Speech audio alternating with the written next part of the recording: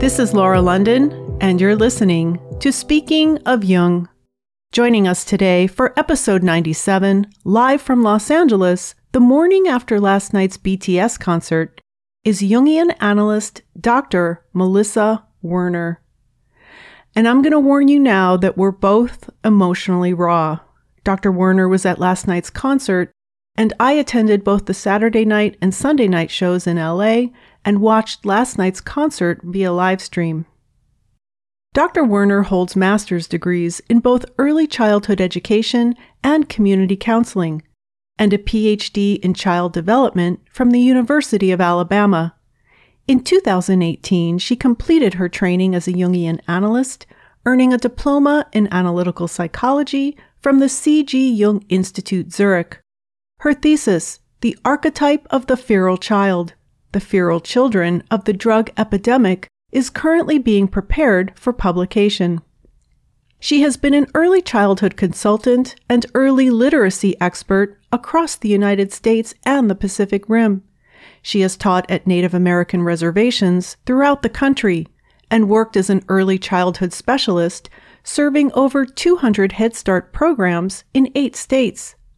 For 10 years, Dr. Werner was a professor of early childhood education and has lectured on play therapy in refugee communities at the United Nations Non-Governmental Organizations Committee on the Family. She continues to provide counseling to women and children and is an adult and child analyst. She is currently the only practicing analyst for adults and children in Alabama. Recently, she presented the paper Psychotherapeutic Interventions with Children and Adolescents, Contemporary Perspectives in the Practice of Child and Adolescent Jungian Analysis and Sandplay Therapy at the First International Conference on Children and Adolescent Jungian Analysis in Moscow. Her other presentations include Jung's Map of the Soul, Persona, Shadow, and Ego in the World of BTS, Coping with the Pandemic Through Fairy Tales, and The Archetype of the Feral Child, analytic work with children whose parents are addicts. She also works as a volunteer for the BTS Army Help Center. Please see our episode with their CEO, Carla Postma Slabakorn, in episode Q18 to learn more about what they do. Today, Dr. Werner and I will be discussing the impact that BTS has had on us, both individually and collectively, as well as looking at it from a Jungian perspective. Please visit the website speakingofjung.com, where you will find links to everything discussed in this episode in the show notes. This interview is being recorded on Friday, December 3rd, 2021, through the magic of Zoom. Good morning, Dr. Werner. Good morning, Laura. I think I came back from the concert about 6 hours ago. Did you get any sleep? Not much. Not much. Yeah. So tell us, if you would, how you got there. How did I just read your bio, and it's extraordinary, the amount of work you've done throughout your career. And you're also a Jungian analyst, which is not an easy thing to be or to become. So how did you get where you are today? Well, for me, becoming a Jungian analyst was a 10-year process. How did I get where I... Curiosity. Yeah. I think curiosity about what's going on with life. And actually, curiosity is probably what's led me now to BTS, to try to understand what's going on with BTS and their fan group, which I am now a big part of. So how did you first hear about BTS? I think our political situation in the United States was very raw around the elections, and I felt very torn. And all of a sudden, I was hearing things about Map of the Soul, Murray Stein's book, which I knew very well, and about this music. And I started listening to the music because I personally, at that time, needed healing from what had been going on that felt so splitting in the United States. Mm-hmm. And it started healing me. I would listen to video, I would watch the YouTube videos, and I would cry. And I could not understand it. Why I'm a mother and a grandmother and have a very nice life. Why was I crying over videos of a Korean K-pop group? Mm-hmm. I even went back to my own analyst, who is still a very dear part of my life, and said, is something wrong with me? Am I missing something? Am I not addressing something? And she reminded me that if we are really true to ourselves, we have to go where our energy is. Yeah. And that's where my energy was going. And I am so grateful that it has started going there, because it's added such a rich dimension to my life. But as you know, because you were at these concerts right now, today, I am raw and on the verge of tears, just even thinking about talking about this, what I experienced last night, and had no idea that this is how this would be. Mm-hmm. I'd like to talk about briefly the process of us both separately getting to those concerts, because that was not an easy thing to do. For me, I'll share my experience, and then I would like to hear yours. Making the decision to go to the concerts was quite difficult because of the pandemic, and I live in Chicago. We've had mandatory lockdowns, and everybody's been through a lot, and I decided not to travel, and I haven't left Chicago in almost 2 years. The last time I had been on an airplane was in February of 2020, right before the pandemic started in March of 2020. So I've been isolated, and it's been hard, and it's been hard on everyone. And I'm sure that I've had it easier than a lot of others, but I chose to stay in and stay home and not put myself at risk. So what I'd like to mention is the sacrifices that we made to be there. And because I was getting some backlash, and what I decided was I was going to go and represent all the people who couldn't be there, because I could, because I'm older. I've accumulated resources and frequent flyer miles and hotel rewards points, and I could go. So it was possible for me, but I wanted to represent all the Army who couldn't be there, who couldn't travel or couldn't afford it or didn't get a code for the tickets. And my heart was with them. It was on my mind the entire time, and I wanted to represent them and be there for them. I shouted their names. I took video of it and sent it to them, because I know what it's like to not be able to be somewhere where you desperately want to be. So I just kept taking the next step. I didn't know if it was possible for me to be there, but I kept taking the next step, and then the next, and then the next, to see if it would work. And it all came together. I mean, I felt like it wasn't up to me. It was up to them. It was up to the gods. Will the gods conspire or not? And they did. And so I felt privileged to be there. And so I wanted to do something to give back to all the people who couldn't.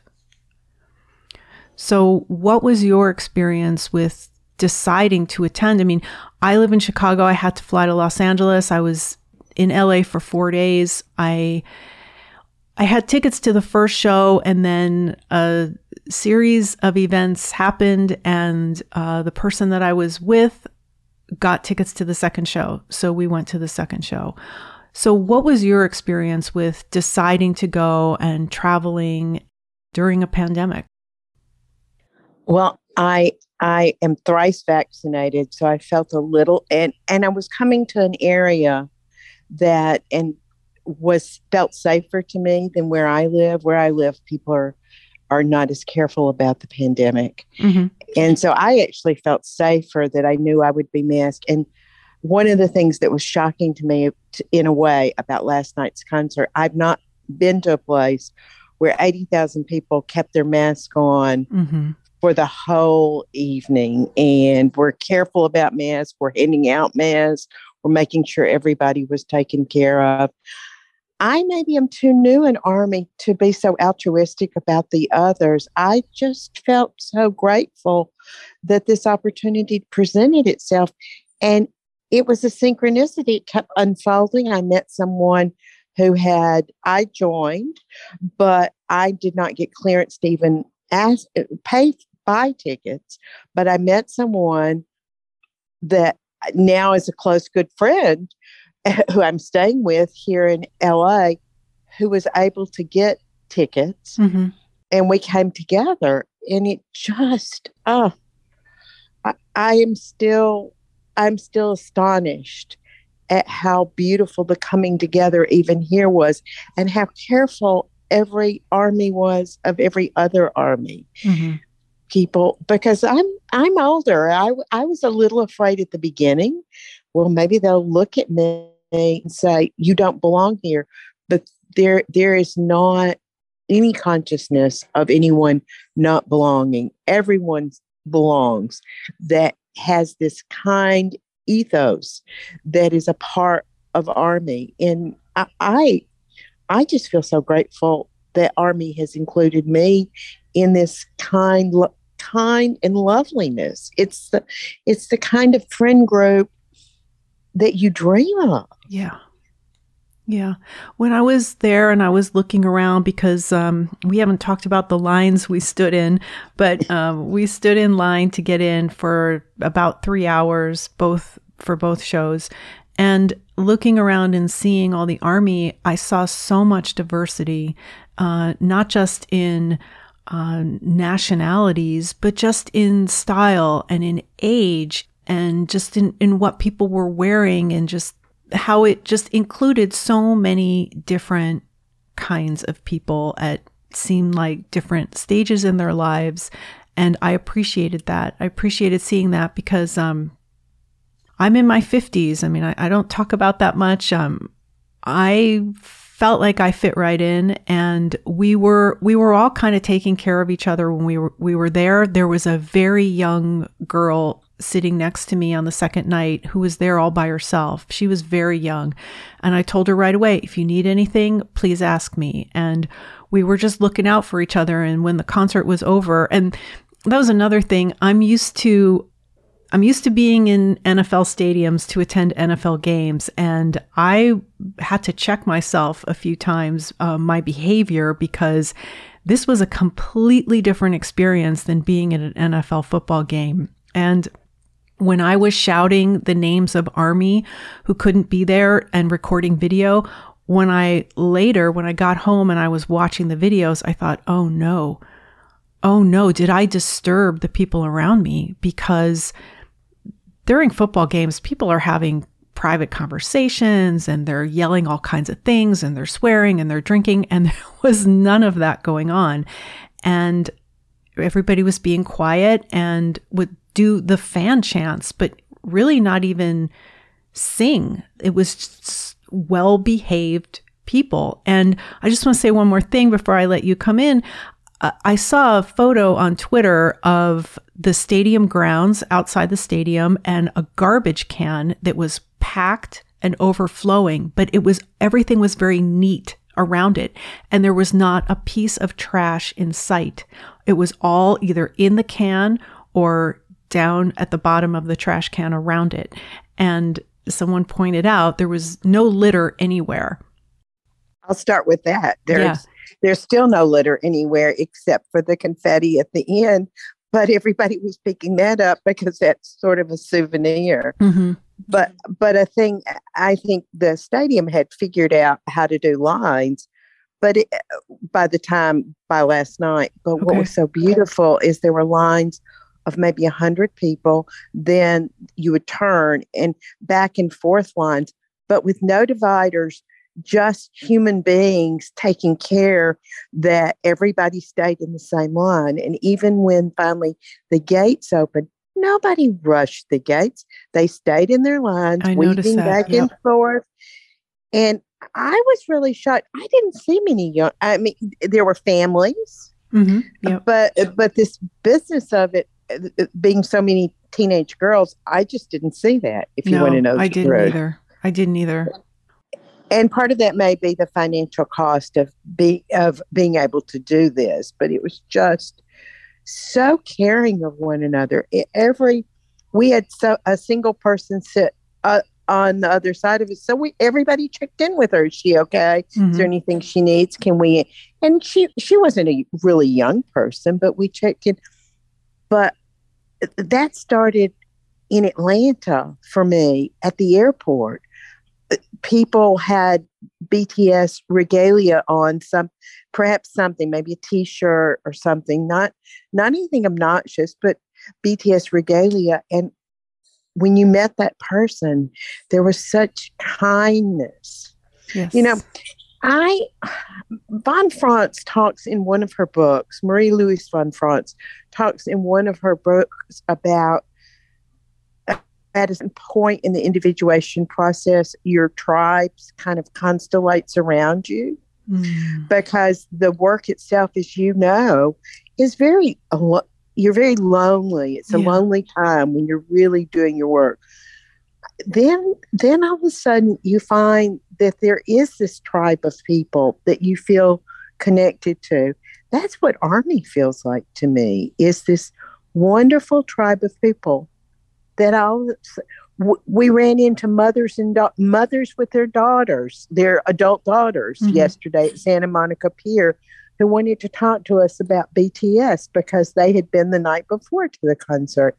It's just this incredibly kind tribe that gives me actually hope for the world. You had mentioned something to me in email.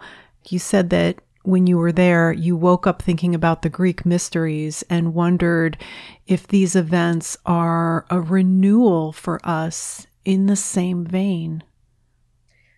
Well, if you think about those Greek mysteries where these groups of people went to, I forget the name of the town they went to, it's the Eleusinian mysteries, and became renewed. And that was through, we don't know exactly what the stories were because it was forbidden for them to be written down. This feels that way to me. I don't know what it felt like for the ancient Greeks, but I feel renewed and hopeful for the world. And in the midst of this horrible pandemic, I wasn't very hopeful that we would pull together. Right. And I feel that way from having been around both BTS and Army, but it's a synergy together. It's not, that's what I didn't understand before I went to the concert. It's the synergy between the two, it seems to me. Would you say a little bit more about that for people who are not familiar with the concept or the term? Well, each is absolutely necessary for the other.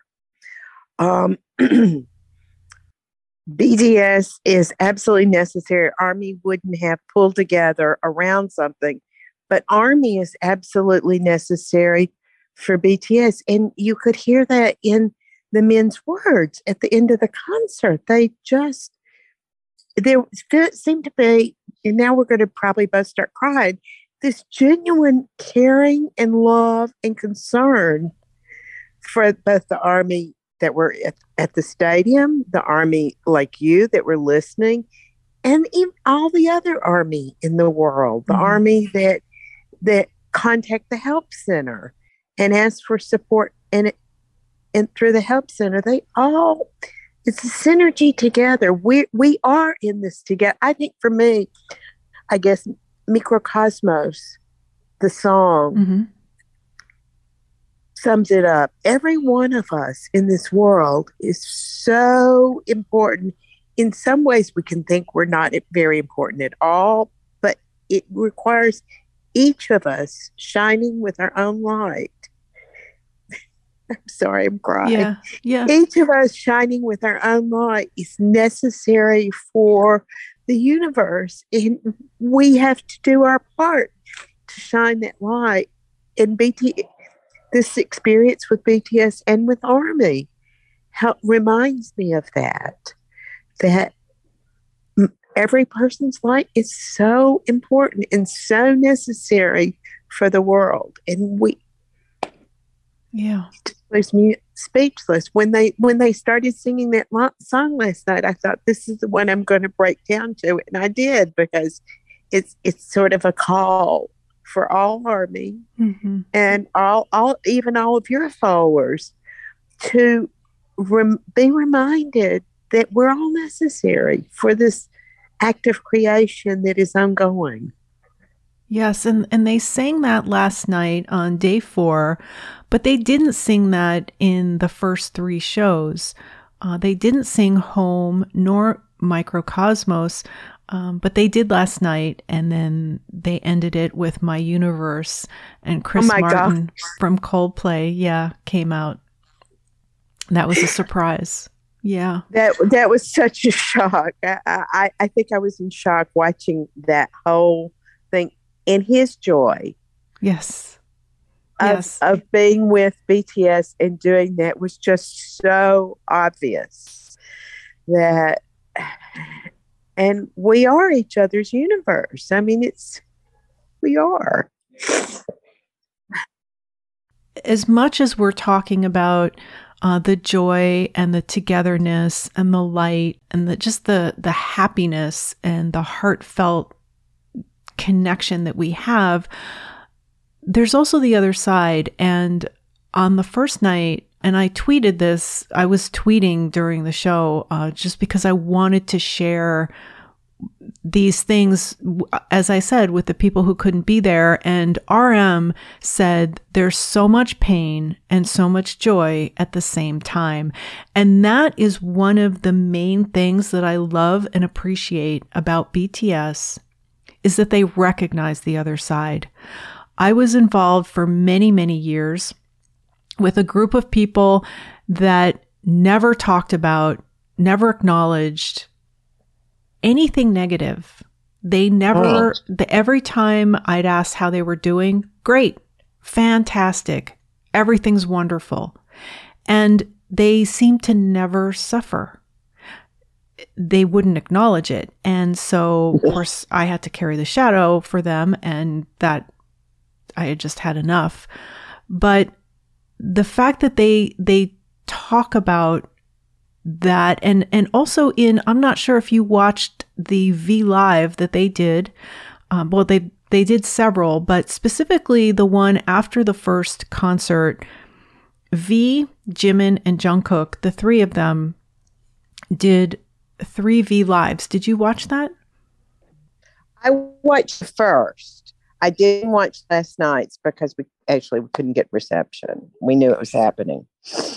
The one that I was referring to with V, Jimin, and Jungkook, they talked about things that I was surprised to hear, but I shouldn't be surprised because they are so open with us.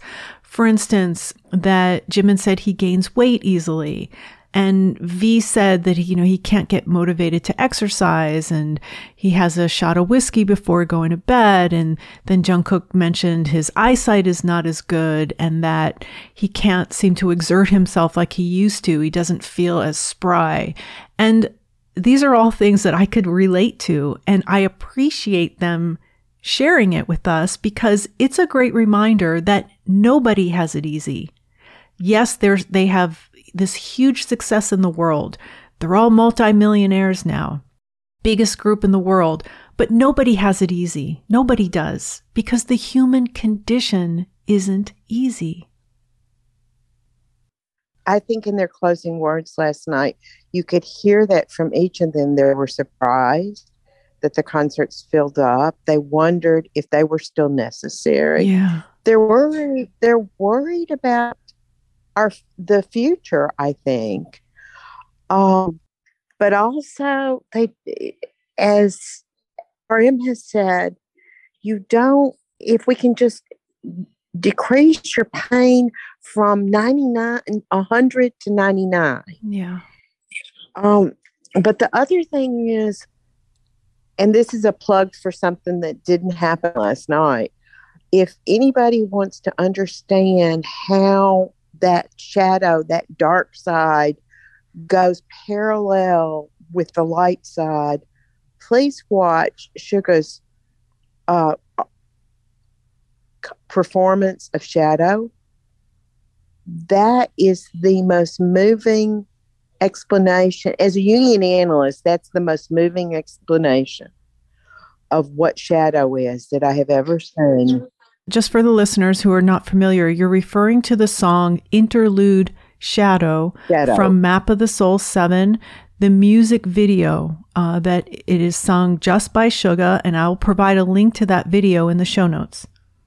Please do, because that it explains how if we don't embrace that darkness, we cannot have this connection. I think this connection comes from both caring and loving, but also from knowing all of our warts, because that's what connects us to each other. Yes. You know, where I shine, I don't have to be so connected. Where I am, just like you and I talking, where I'm suffering, where I'm sorrowful, then you and I can be connected because we're human beings together. And that's what BTS says to me. Yeah. I love how they share so much of their lives with us, the behind the scenes. They don't just show us themselves when they're made up and wearing Louis Vuitton. They also show, like in The Soup, they're hanging out in the forest for 4 days and they're cooking their own meals and washing their own dishes and sleeping in and not showering. And they let us see all of that. And I love seeing that. I appreciate that. And that brings me to another topic, which is that of duality. I see this a lot on Twitter. They'll put photos of members next to each other saying, how could this member look like this and look like that? For instance, I'll just use Jungkook. He's acting cute, right? He's wearing a fleece hoodie and he's making a heart with his fingers and he's acting all cute. And in the same show, he's wearing a crop top and a body chain and lifting up his shirt so we can see his chiseled abs and has this fierce expression on his face. So how could that be? They're wondering and they're asking, how could one person be all of those things? What do you say as a Jungian analyst to that? Well, we each have to be honest that is who we are. We are all those things. We are. I'm talking to you as a Jungian analyst, but I'm not talking to you as a frazzled person that I also can be a harried person and even an unkind person. I mean, you're talking about the physicality of it, but it goes through every part of our lives that we have our personas, and hopefully those are fairly smooth, but then we have who we are with all our dark and light. And that's only in getting comfortable with that can we really, really, I don't know, flower and enjoy our lives, because we need that soil to grow, that dark space. On the first night, I'm not sure about the other nights, there was a bit of swearing, a bit of 4-letter words uttered by the members, which in English, which I loved. I got a kick out of it and I appreciated, but I was wondering if there was any backlash from that. I don't think there was any last night, by the way. So maybe before the performance that was going out all over the world, that was stopped. But I could be wrong, because there were times there was just so much intensity. It was hard to hear everything. Yeah, let's talk about that. I so wanted to be there. I was at their concert back in 2019 when they were here in Chicago at Soldier Field, and I had not a great seat. I was in the 400 level. If those of you familiar with Soldier Field, it was outside. It had been raining all day. It was cold. So it was quite a different environment.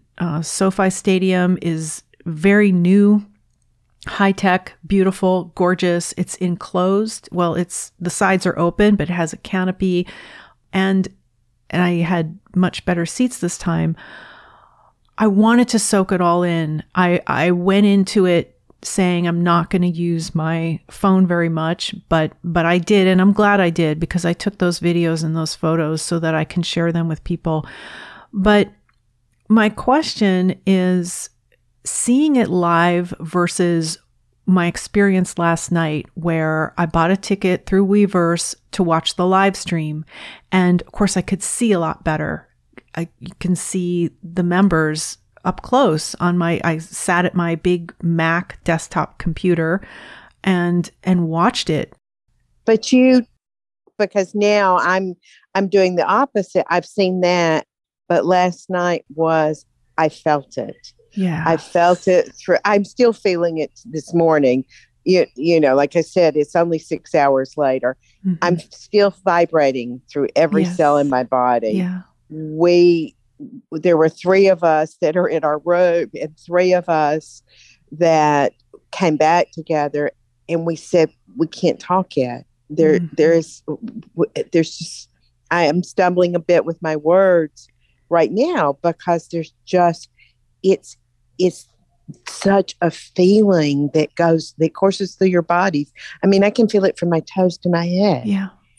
So it's not just seeing the members and hearing the music live. It's also being in the presence of 70,000 other BTS Army and their emotion that they are vibrating with, and just being a part of that. Is that what you mean?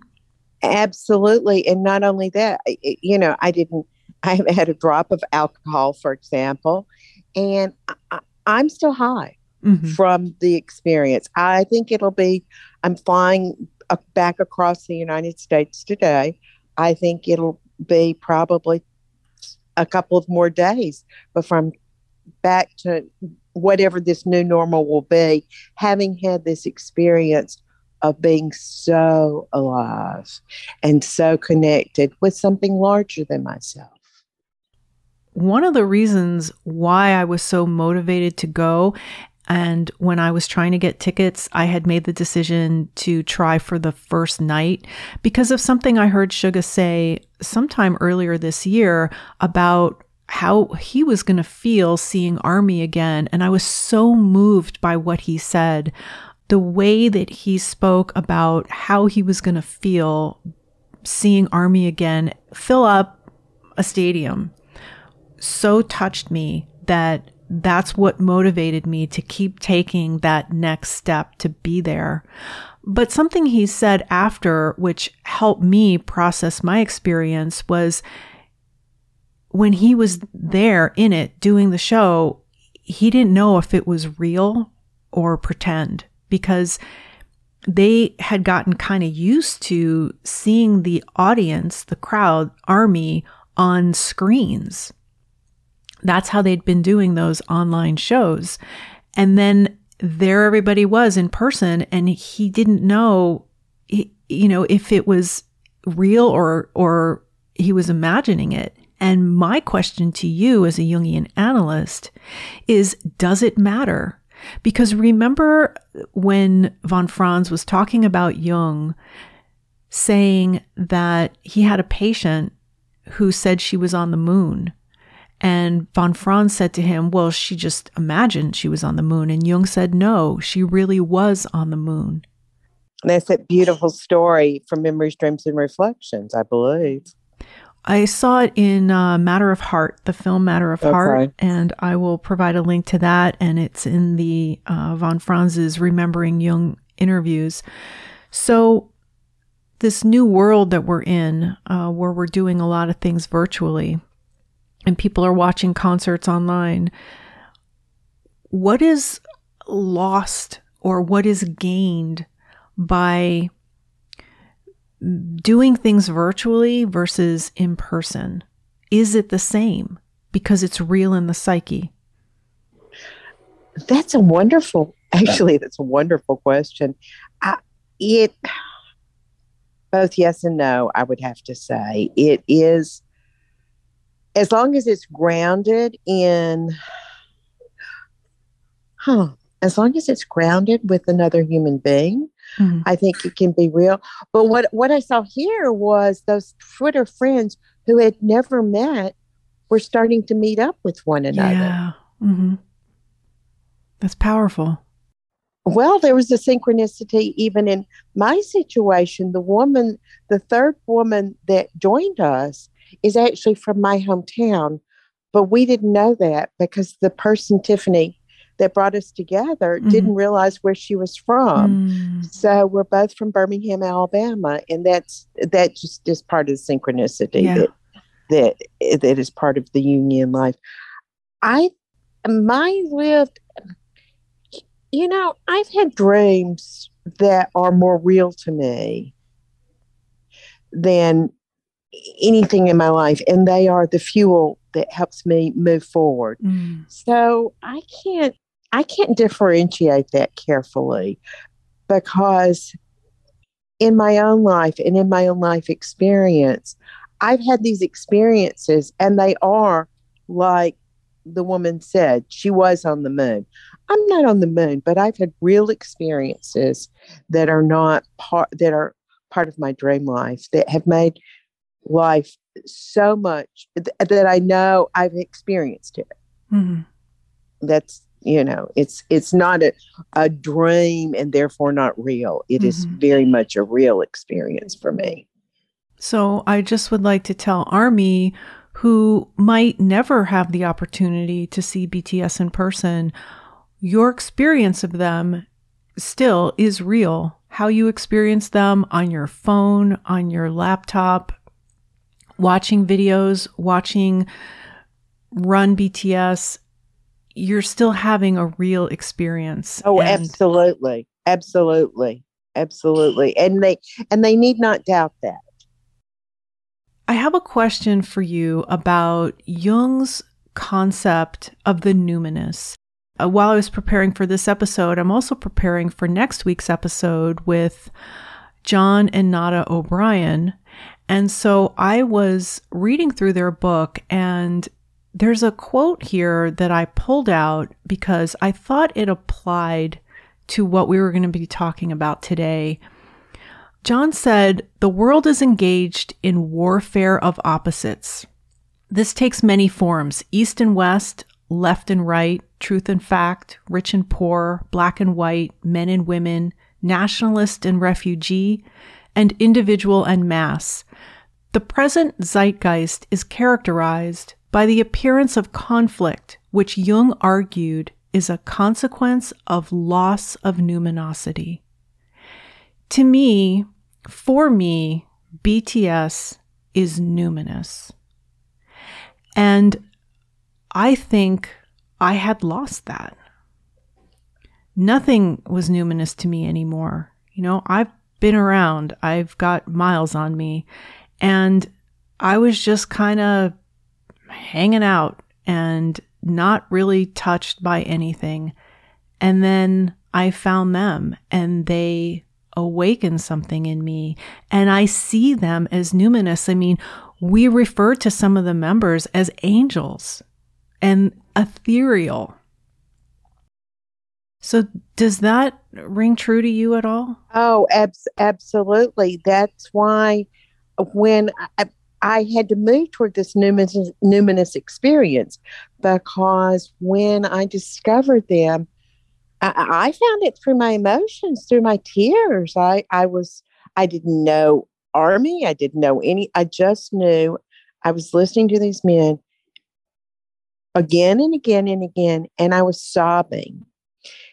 And the thing about aging is, because I am in the aging process, the same thing about aging is you start solidifying. And something in me needed to be broken down to re-experience both the numinous and to remind myself, rather than just trying to push that in the shadow and think, oh, that's just nothing but some little thing, to remind myself that that is everything, because that's where life force is. And it gave me back something precious that's really hard to put into language. Well, maybe John did it beautifully in language.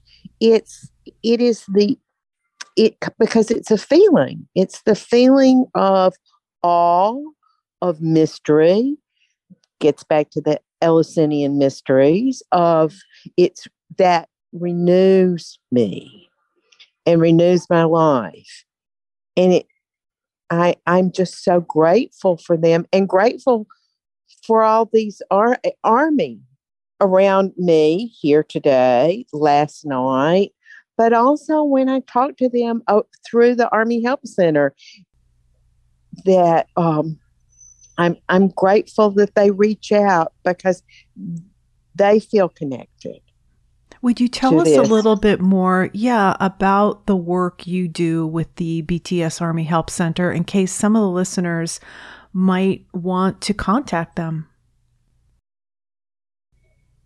I'm not coming as a union analyst. I am a volunteer, and it's Crisis Center. It's a place for people to talk, to vent, to express fears and concerns and doubts and worries. What I see in my own individual practice is there's a lot of trauma around this isolation that people have experienced. Mm-hmm. And that's, I think, one of the things that people can easily bring to the Army Help Center. And I guess what we do is we are anonymous volunteers. I mean, we certainly give a name for the Army person to talk to us with. We just are good listening ears. One of my favorite quotes by Ram Dass is, "We're all just walking each other home."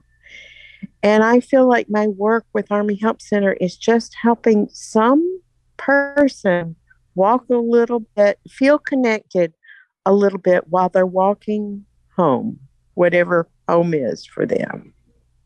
And how do they contact the BTS Army Help Center? Do they do it through social media, through email? It's through Twitter. It's a Twitter-based. If you can just pull the link in the show notes, if you would just do the Army Help Center link, then people can find them there. I think it's in 17 languages. See, I'm just a volunteer there, so I'm not. Carla would know all these things, and Tiffany would, but it's through. It's in 17 languages, and often you'll even find somebody asking, "Does anybody speak a language, say a specific language in India?" Mm-hmm. So it's multilingual, 24 hours a day, because we operate in so many time zones. Mm-hmm. And it just offers that helping ear, so to speak. And it's anonymous. Mm-hmm. And it's done through messaging? Through messaging, through Twitter messaging, private messaging. Mm-hmm. I had a question from a longtime listener about the use of the army bombs. That was another part of the concerts that was absolutely spectacular. It's also a light show. And you were talking about lights in the beginning of our talk today, but he's wondering, he's wondering if it has an effect on our psyche. It's so magical to be a part of it. I actually chose not to get an army bomb because I thought that might be too much for me to manage. Yeah, I just wanted direct experience. But to watch, especially the waves go around. But last night was a celebration also of Jen's birthday. And at some point, people put screens over their army bombs to wish Jen a happy birthday, which it goes back to that caring, that kindliness toward members, but also but what nobody saw is before the concert, people were running around, Army. This is not an organized thing from management or something like that. Army were running around handing out screens and moon cutouts so that Army could participate in this. I got given so many little gifts just while we were waiting in line last night because Army wanted to share with one another. Beautiful fan art, so many precious things. But to be part of the waves of light was just wonderful. So moving. The effect on the psyche of the lights, are they symbolic? Well, light and stars are always symbolic. Our beautiful points of consciousness that are like stars in the sky, but also it's all those individuals together making up this bigger whole of everything. I'm sitting here and my hand is going around just like all the lights were going around. It's so immense for the psyche to take that in. Mm-hmm. And I think that's really important and really healing. We needed light in this dark time. Yes. And we need light in every dark time. One of the other things that was mentioned during the V Live is about the scheduling of the concerts during the past 2 years, or maybe just during the past year, and how things got scheduled and then canceled several times. And I know I personally experienced that. I thought I was going to start traveling again immediately after I was fully vaccinated this past spring. But I had plans and then I canceled them at the last minute. And based on what was happening with the pandemic in this country, and I felt awful about that. I wondered, am I becoming agoraphobic?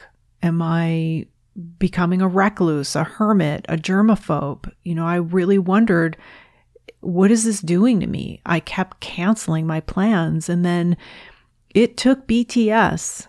It took my love for BTS to get me up and out again and to push past that fear. Did it help?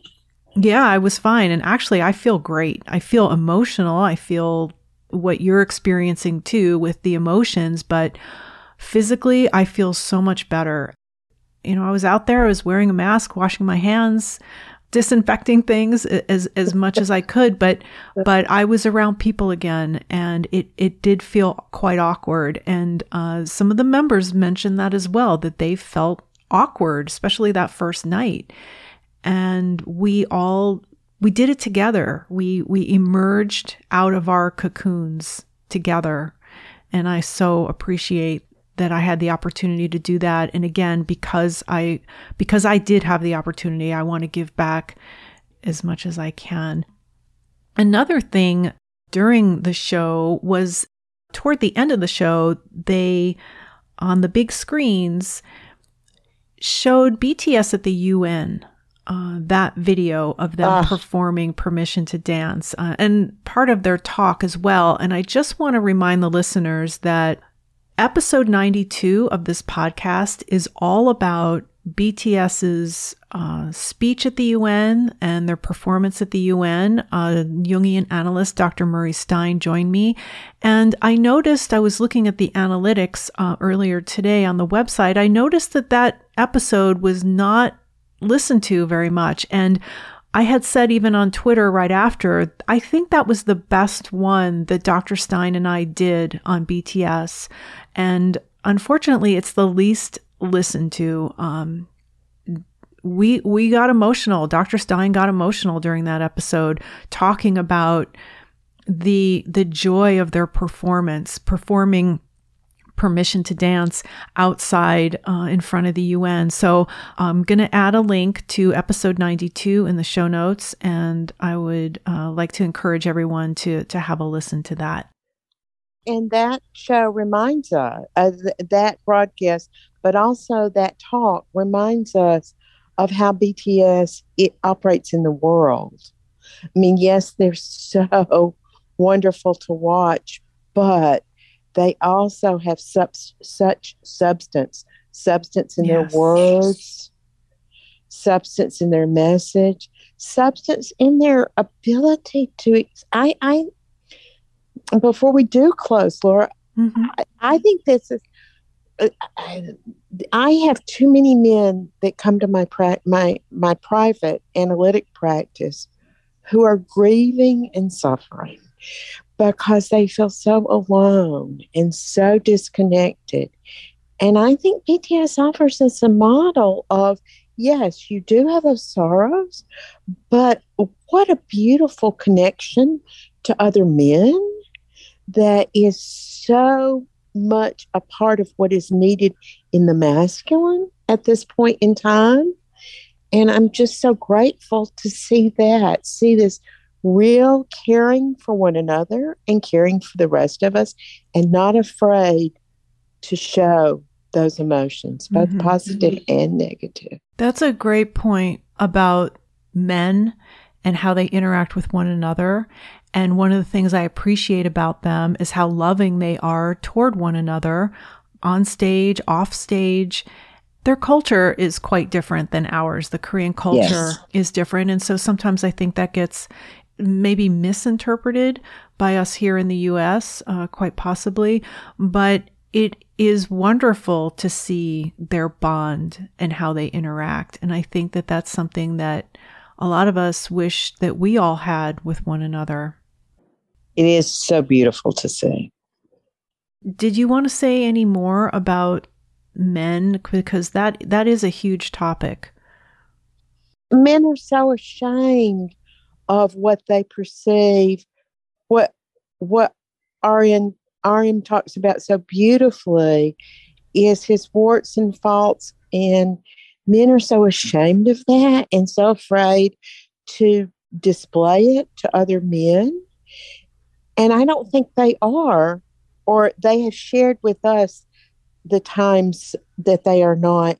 And it's so beautiful because what men do all too often is expect the women in their lives to carry that instead of, well, it's that beautiful song, Boy with Love, versus Boy in Love. Boy with Love means I can carry that love out because I can carry the emotional weight of my relationships. And it is so painful. And there's so much rage and sorrow and sadness in the midst, so many of the men I see. And part of that is because there's something about bonding with other men that has not happened for them. And therefore, it impacts their relationship with women too. And we have to move beyond that. That's a huge, huge topic. And thank you so much for making that point. Before we wrap up, was there anything else you'd like to mention that we haven't covered? Well, we have covered it, but did we say the emotional intensity of the time of last night and still this morning and still vibrating through it? I will still be processing this experience for a long time. Yeah. And I am so grateful, so very grateful that I got to have it, and so grateful for getting to share a little bit of it with you. Well, thank you. And I would like to mention the village, the army that it takes to make what they do happen. The stylists, the wardrobe people, hair and makeup, the musicians, the songwriters, the producers, the managers, the creative team.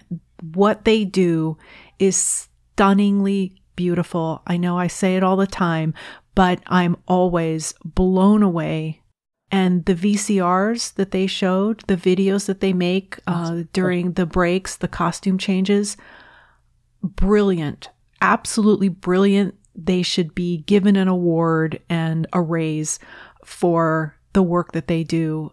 So if any of you are listening, you have my gratitude and a huge round of applause, because I am so impressed by their creative team. Just wonderful. My closing remark, Laura, would be to thank you for your contribution to the furthering of Jungian analysis.